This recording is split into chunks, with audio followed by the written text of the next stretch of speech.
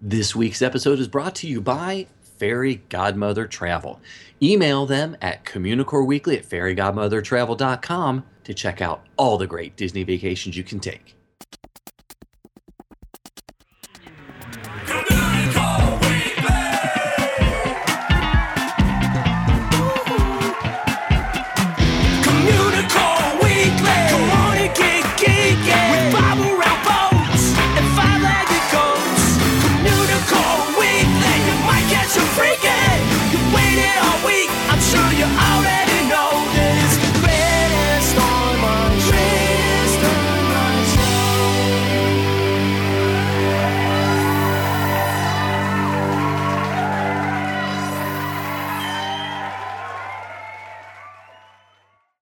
Hello and welcome to Communicore Weekly, the greatest online show and home of the world's first pair of independently born identical twins.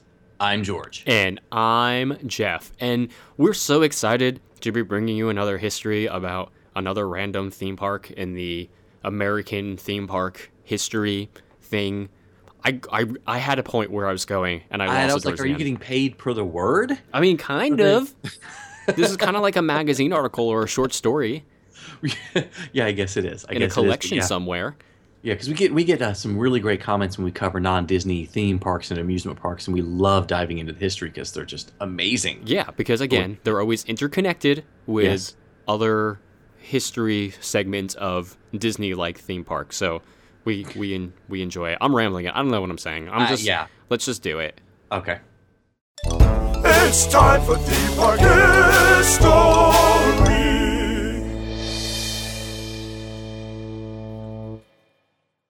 Mommy and Daddy, take my hand, take me out to Freedomland. This was the amazing radio jingle heard during the early 1960s that was just enticing people to visit Freedomland USA, a short-lived American history-themed amusement park in the Bronx in New York City. The park, it only lasted a little less than 5 years, but it was highly influenced by Disneyland and really was an example of family entertainment wrapped in a wonderful little history lesson. So Freedomland was conceived by a man named Cornelius Vanderbilt Wood, a young Texan who had previously worked in the planning, construction, and management of Disneyland. Hired by Walt Disney in 1953, Wood was the person who selected the Orange Grove site in Anaheim, California, where Disneyland would eventually be built. Wood became very close to Disney during the next 2 years, but eventually the two men had a falling out. There are a couple of different reasons for the falling out, none of which are actually known to be 100% true. However, it was apparently so bad that Wood was fired in 1956, and to this day, the company refuses to acknowledge any role that he had in the creation of Disneyland, the original theme park. However, who would let a little thing getting fired by Walt Disney stop then? Not C.V. Wood, that's for sure. Nor us. So let's start some rumors about us getting fired by Walt Disney. By Walt Disney, before we were born. Yeah, so soon after he was fired, Wood began planning and building his own amusement parks. How hard could it be, right? Okay, so in 1958, Wood opened Magic Mountain, near Denver, Colorado, which closed in 1960. He then built Pleasure Island in Wakefield, Massachusetts in 1959, which closed in 1969. But his crowning achievement was opening Freedomland in 1960. As president of the Marco Engineering Company of Los Angeles, and with his theme park knowledge having been president of the Walt Disney Company from 1954 to 1956, how could Wood lose with Freedomland? Wood attracted several former Disney veterans and amassed a design team of 200 leading artists to create a park that was arranged into 7 theme periods of American history. And the park's original concept was history-based, and the layout was arranged in the shape of a large map of the United States. Guests entered the map around Washington, D.C., and like mentioned, Freedomland was divided into different themed areas based on the history of the United States, each with its own attractions, shops, and restaurants. This made Freedomland a true theme park with one real theme. Now, the land on which the park was built was swampy, and it had been a mill until about 1900, and various reports have it used as a cucumber farm, also a pickle farm, and a trash dump. So a very wide variety of use for that little piece of land. A municipal airport was also considered for the site until Freedomland actually came along. And it was placed on 205 acres of the southern part of the 400 acres of marshland. All of that land was actually owned by the National Development Corporation. A major stockholder, Webb and Knapp Incorporated, also had controlling interest in Freedomland Incorporated, which actually operated the park. National Development leased the land to Freedomland Inc. for $15 million. Groundbreaking ceremonies for Freedomland took place on August 26, 1959. Attractions were placed on 85 of the 205 acres, which was larger than Disneyland at the time, with 120 acres reserved for about 12,000 cars. The rest of the massive property was allocated for future park projects that never were constructed due to its untimely demise. So the park, when open, could accommodate 32,000 visitors at one time, with 90,000 coming in during the course of a day. And it actually had 8 miles of waterways and lakes, 10,000 newly planted trees, 18 restaurants and snack bars. There was a lot in there. Mm-hmm. It also cost $65 million to build. And much was made of that cost at the time, with reports boasting that it could have been, other things that could have been built for that amount of money, like 22 movie spectaculars, or 195 big budget Broadway musicals, or 130 hour-long TV spectaculars. Any of those things could have been made aside from Freedomland. So on June 18, 1960, Freedomland was dedicated with a ceremony that only had 5,000 in attendance. However, the next day, which was Father's Day, June 19, 1960, this so-called Disneyland of the East opened to a crowd of 60,000 people. The same radio stations playing that jingle we mentioned earlier to promote the park now had to tell people to stay away, since it was filled well beyond capacity. So, we kept mentioning earlier that the park had 7 distinct areas, but, we failed so far to mention just what exactly they were. So let's correct that a little bit. The first was Little Old New York. Now, this area featured horse-drawn trolleys, a brewery. There's a lot of breweries lately. Which was sponsored by the Schaefer Brewing Company, and tugboats that were chugging through the city's harbor. And Macy's actually had a recreation of its original store, and there are other sponsors there, such as the Bank of New York and John's Bargain Stores, which filled up the rest of the area. The best part of that was probably the political pep rally, which was a live street show that included a German band, an 1880s Tammany speech, rallying suffragettes, and a New York gangland robbery of the Little Old New York Bank. That seems pretty awesome. Not quite a parade, but wow. What time is the 3 o'clock robbery going to happen? Where's the best place to stand? So next was Chicago. This area focused on the Great Chicago Fire of 1871, and evidenced by a large building that actually burned every 20 minutes. And the Freedomland Fire Company rushed its 19th century water pump to the site to douse the flames. Funny enough, there were some fires on the property before the park even opened that destroyed a few buildings. And they took up some of the debris from them and put it in the Chicago Fire exhibit. How amazing is it? How authentic. Wow. It's the attention to detail, I tell you. That's what it is. The Chippewa war canoes were also here, which was a boat ride in which the guests paddled the canoes led by an Indian guide. And if you didn't want to power the boat yourself, you can get on the Great Lakes Cruise, which was a boat ride through the Great Lakes on one of the 2 110-foot, 400-passenger stern wheel boats, complete with calliopes. It was also home to the Santa Fe Railroad Station, one of the 2 stations on the park's 2-foot narrow gauge Santa Fe Railroad, and the ride itself was only 6 minutes long. And coming up after that was the Great Plains. This was the home to Fort Calvary, a log-by-log replica of the real thing, which had shootouts between bandits and the sheriff. The Fort Cavalry stage line and the horse-drawn station wagons were the stagecoach attractions through the Rocky Mountains and ended in a robbery. Lots of robberies going on apparently in America. There was also an actual working farm sponsored by the Borden Company that showcased Elsie the cow, their mascot. And there was also a milk bar, a mule go-round, pulled by actual Western mules, and the Pony Express, which took you to the old southwest area of the park. The more we talk about this, the more this theme park seems pretty awesome. I'm not going to lie. Yeah, a lot of fun. So the next area was San Francisco, and it featured Chinatown and the Barbary Coast Entertainment District. And they actually had a dark ride there that simulated the Great Earthquake of 1906, which, by the way, they seem to be really centered around great tragedies in America, which is blowing my mind. And there was also the Northwest Fur Trapper, which was a boat ride through the rugged Northwest, similar to the Jungle Cruise. That's just... I know, very bizarre.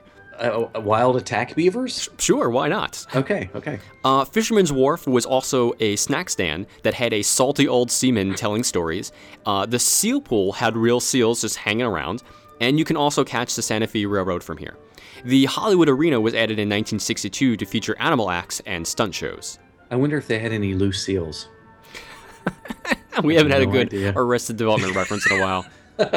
So after that was the Old Southwest, which had a burro trail ride. Casa Loca was a walk-through house where the laws of gravity didn't exist. And Mine Caverns was a dark ride on an underground mine train through lava pits, giant bats, and cave monsters, because cave monsters exist in the Southwest. You could even take in a gunfight, see the roaming Texas Longhorns and bison, and take in a show at a Wild West Opera House and Saloon. And the Tucson Mining Company was an aerial lift ride to the top of the Rockies in gondolas designed to look like bucket ore cars. I mean, sounds great. It does. Now, next up was New Orleans, which had a ride on a correspondence wagon through a Civil War battle. And it went through all these recreations of the American Civil War battleground, camps, derailed trains, burning houses, and of course ends in the middle of a battle. Again, this focus on these horrible things. I can't believe it. There was also the Crystal Maze, which was the world's first glass-walled House of Mirrors maze. The Tornado Adventure, which was a dark ride that simulated driving through the cone of a Louisiana Twister. And Buccaneers, which was a boat ride very much like Pirates of the Caribbean. And Frito-Lay also sponsored a Mexican restaurant here that introduced the Sloppy Joe. So finally, there was Satellite City, which was focused on the growing popularity of space exploration. Blastoff Bunker was an authentic reproduction of a Cape Canaveral control room in which visitors could witness a simulated rocket launch from start to finish. Moving Lake Walk was an automated moving sidewalk across a lake. Should have guessed that one. And it's where the Satellite City Turnpike, there was also a miniature automobile ride in futuristic cars. There was also Space Rover, a simulation of a space journey in a 250-seat theater designed to look like the inside of a rocket. And it also had the Moon Bowl, which had the largest outdoor dance floor and a stage for popular performers to attract older teenagers and young adults. So, what happens next in the Freedomland story? And how was the park received during its first season and its subsequent seasons after that? And really, eventually, what led to its downfall beyond that? So, we're going to take a little break here because the story gets a little more interesting beyond this. We're going to continue this in the next episode of the show, episode 214, where we're going to explore all of that and let you know why it failed. He's a nerd, he's a geek, but we all like to hear him speak. So listen up to the words from his speech. It's George's Book of the Week. Well, it's no secret that we both loved the Force Awakens film, since we both probably each spent a couple million to go see it a whole bunch. Probably. It was a really great film that spoke to the current generation of film audiences. And a lot of people complained about it, sort of rehashing a lot of the elements from A New Hope, but The Force Awakens was still an amazing movie. And we've also been reviewing a lot of great Star Wars books lately. So when the novelization of The Force Awakens by Alan Dean Foster showed up, I knew we were both really, really excited. Yeah, I mean, especially because Foster wrote the original novelization of Star Wars back in the 70s, even though it was credited to George Lucas on the cover. But that's okay. That's okay. And I really liked reading the book and seeing the differences, and was kind of excited to see Foster really dive in and expand the story of The Force Awakens a little bit more. And did he do that? I mean... Yeah, because, most novelizations offer you some differences from the final film. Sometimes it can be really minor, and other times it can alter the story dramatically. And with the novelizations of A New Hope and even The Phantom Menace, which shall not be named again, there were a lot of smaller plot points that fleshed out the story and offered insights into the characters. And, The Force Awakens novelization was very, very close to the final film, which is good and bad, but mostly good. but mostly good. Yeah, so. yeah. I mean, there were a small, handful of things that brought a little more insight into what was going on, kind of. I mean, for example, it was interesting to hear about Leia's strained relationship with the Republic now, and how they merely tolerated, the Resistance existence. Which, and I just read today that there's actually going to be a book. I think it's called Bloodlines. It's coming out in May. That explores that theme a little bit more. But it was cool to see that kind of introduced a little bit in this novel. Good. I'm excited about that too. So, yeah, there were several moments, like when a scene was obviously much longer in the film, but it was cut. In one case, there's a conversation with Leia and another character that offers more details about a possible relationship or something. Maybe. I'm not going to say anything. But overall, the book really did follow the film beat by beat, including almost all the dialogue. And, having said that, some of the beats to me just didn't translate well to the book. There's that epic fight in the film between Finn and the baton-wielding stormtrooper, and it was amazing, and it lasts literally for one sentence in the book. Yeah. So, I mean, it was great. It was so good on screen, and I was just like, oh, that's it. It's over now. Oh, well. So, it makes me think that maybe this book is really for the fans of the film.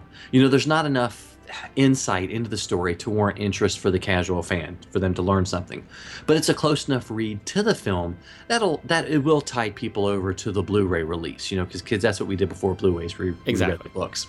Granted, I loved reading the book, especially the last half of the book, once the story was really cemented and you had it going on. So it really is easy for me to recommend it.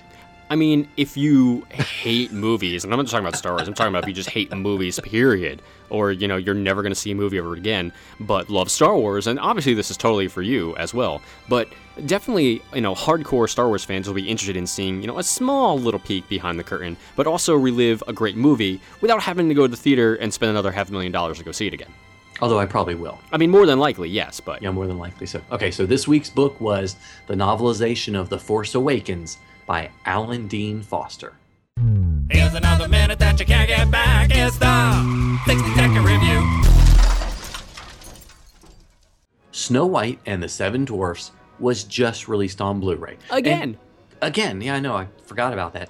So granted, this is a film that I've owned on Laserdisc, VHS, DVD, and as Jeff reminded me, on Blu-ray once already. Not 8-track yet. So It's obviously a film that I love. And everyone should be really familiar with the historical value and the story. No sense in going over the story. So that really brings us to the question of whether or not you need to buy another copy of this film. Yeah, I mean, we did just get a Blu-ray version, the Diamond Edition, in 2009. So what is the difference here? This version is actually the first of the new Signature Collection, which has a replica of Walt Disney's signature on the cover of the disc, so, it's got that going for it. It also features the same exact audio and video presentations found on the previous Diamond Edition, so, it's kind of the same, but there are a couple of new extras that have been added, with some of the older ones carrying over. And there's also two that are slightly altered from that first release, but the Diamond Edition, it still has more features than, this new one. Yeah, I totally forgot that I had that. I was like, oh yeah, I do have another copy. So I did spend then a lot more time investigating and trying to enjoy the extras as much as I could. Yeah. Even just perusing the titles of the extra shows off a lot that you can still be excited about with the film itself. Can't ignore the film. It looks wonderful. It sounds amazing. And if you don't already own it on Blu-ray, then you really need to pick up this edition of it. Right off the bat, the extra, Snow White in 70 seconds rap was really pointless and weird. It's not for us, I guess. No, and there was also the 7 Facts You Didn't Know segment, except Sophia Carson's really cute. All right. So... gotta give her get that. Gotta give her that. So, I mean, I did enjoy the new piece with Walt talking about, the film and the time period, and it was set to archival footage. That was cool. Yeah. And for something that's called the Signature Collection, I personally felt there should be more of, that type of thing. That would have made sense, as opposed to a terrible rap song about the plot. And there's also this really bad, terrible promotion piece about people who were literally making money off of tie-ins to the film, and it just didn't fit with the rest of it. It just seemed really out of place, honestly. Yeah, and I was kind of surprised that you didn't want to or want me to color coordinate my clothes with a random character from the film while we did this review. I mean, you could have, but one, no one's going to see it, and two, I'm colorblind. So, I mean, really, at the end of the day, you're only doing it to serve your own purpose.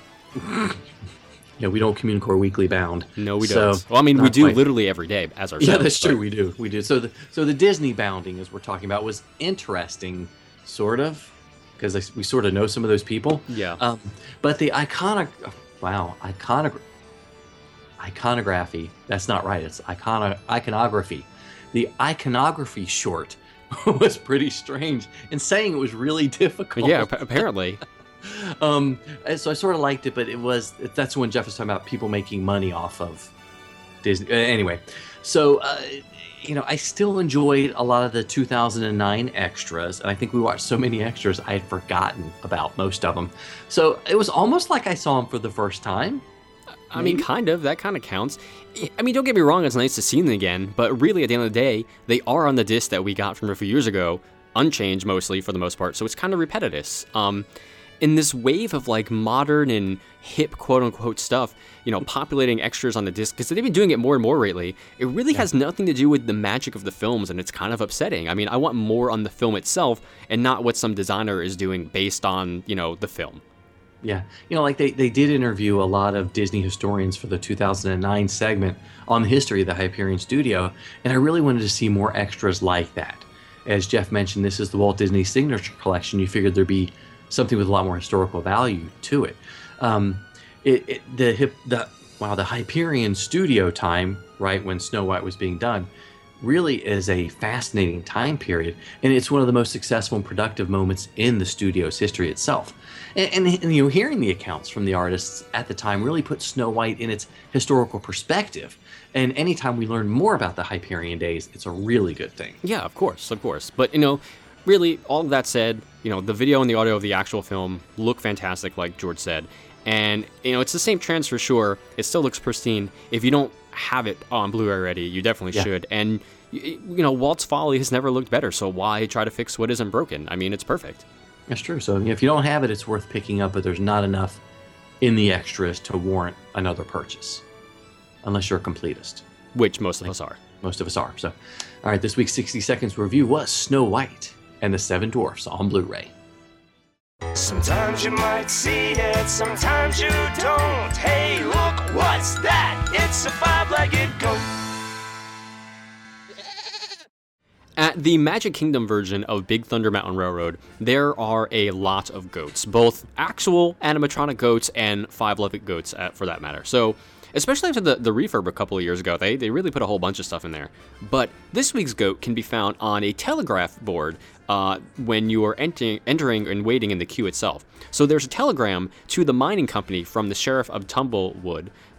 Tumblewood? It's Tumbleweed. I thought it was Tumbleweed, yeah. Is it a Tumbleweed? It is Tumbleweed. Sorry, my mistake. Typo. That's okay. That happens. It happens. Sorry, we're not perfect. So, Tumbleweed, which is the fictional town where the ride is located. And the telegram reads, "A word to the wise, Theodore Ogilvy and Amos." Oh my gosh. Amos. It's Amos. Amos. Guys, Amos.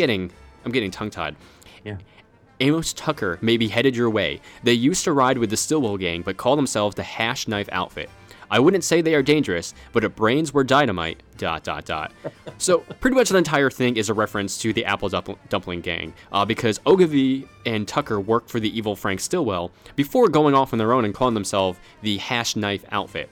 And in real life, actually, the Hash Knife Outfit was a slang term for Arizona's Aztec Land and Cattle Company, which the brand itself resembled a hash knife, and their cowboys were actually known for their lawlessness, so it kind of fits together. It really works out really well. I can't imagine the hash knife being a really scary... I mean, I like hash. I mean, I keep thinking like hash browns. Yeah, or like a knife to cut the hash browns. Yeah, or we could be the hashtag outfit. Hey, that works too. You'd just be clothes with a hashtag on it? Sure. Or something like that, maybe? That works. Wow, okay, so obviously with this banter, we have reached the end of the show, and it is time for our announcement for our year, the winner of the Year of a Million or So Limited Time Cadets. And as a reminder, before we get to the winner, you can still be part of this contest. We've got the better part of a year, not quite, but close. We're close. Giving away a weekly prize. Just email communicoreweekly@gmail.com with your name, address, and birthday so we can mail you out a prize. And this week's prize is going to Chris S in Staten Island, New York. Hooray! And that's a Fairy Godmother Travel Disney Oh, that's right. prize This is. pack. I'm so sorry. I meant to mention that. I got so excited about About just not giving out messing prizes up left and right. where it was. Yeah. So we'd like to thank again Fairy Godmother Travel for helping us with this year of a million or so Millennium Time cadets, because that's a lot of prizes. Yes, it is. Yes, it is. But don't forget to enter. Email communicoreweekly@gmail.com and you can be part of this contest. Okay, everyone. Thank you so much for watching and listening to another episode of Communicore Weekly. However you get the show, I mean, if you listen via a podcast app, leave us a rating on iTunes or leave us a comment on YouTube. We'd love to hear from you. Yes, and email us at communicoreweekly@gmail.com with any comments, concerns, or corrections. No, catapults? Catapults is email cool. us at catapult. That's fine. That's fine. We'll We'll make that. it work. You can also like us on Facebook at facebook.com/Communicore Weekly. And follow us on Twitter, Instagram, and Periscope. I'm at Imaginerding. He's at Jeff Heimbach. And of course, you can always give us a call on the Communicore Weekly Goat line at 424-785-4628. And make sure you visit the Communa store at communicoreweekland.com, where we've got some amazing t-shirts. And you can get the Communicore Weekly, the musical. Heck yes. And Yeah. soundtracks, too. We always That's forget right, about soundtracks. Those are there. The Season 1 That's soundtrack's still there. That's right.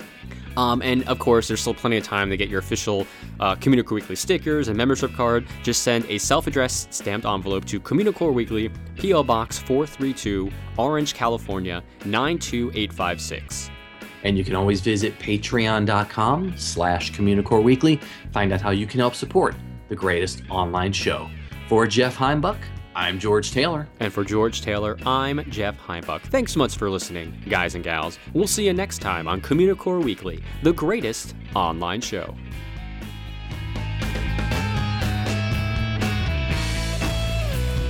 Autofocus.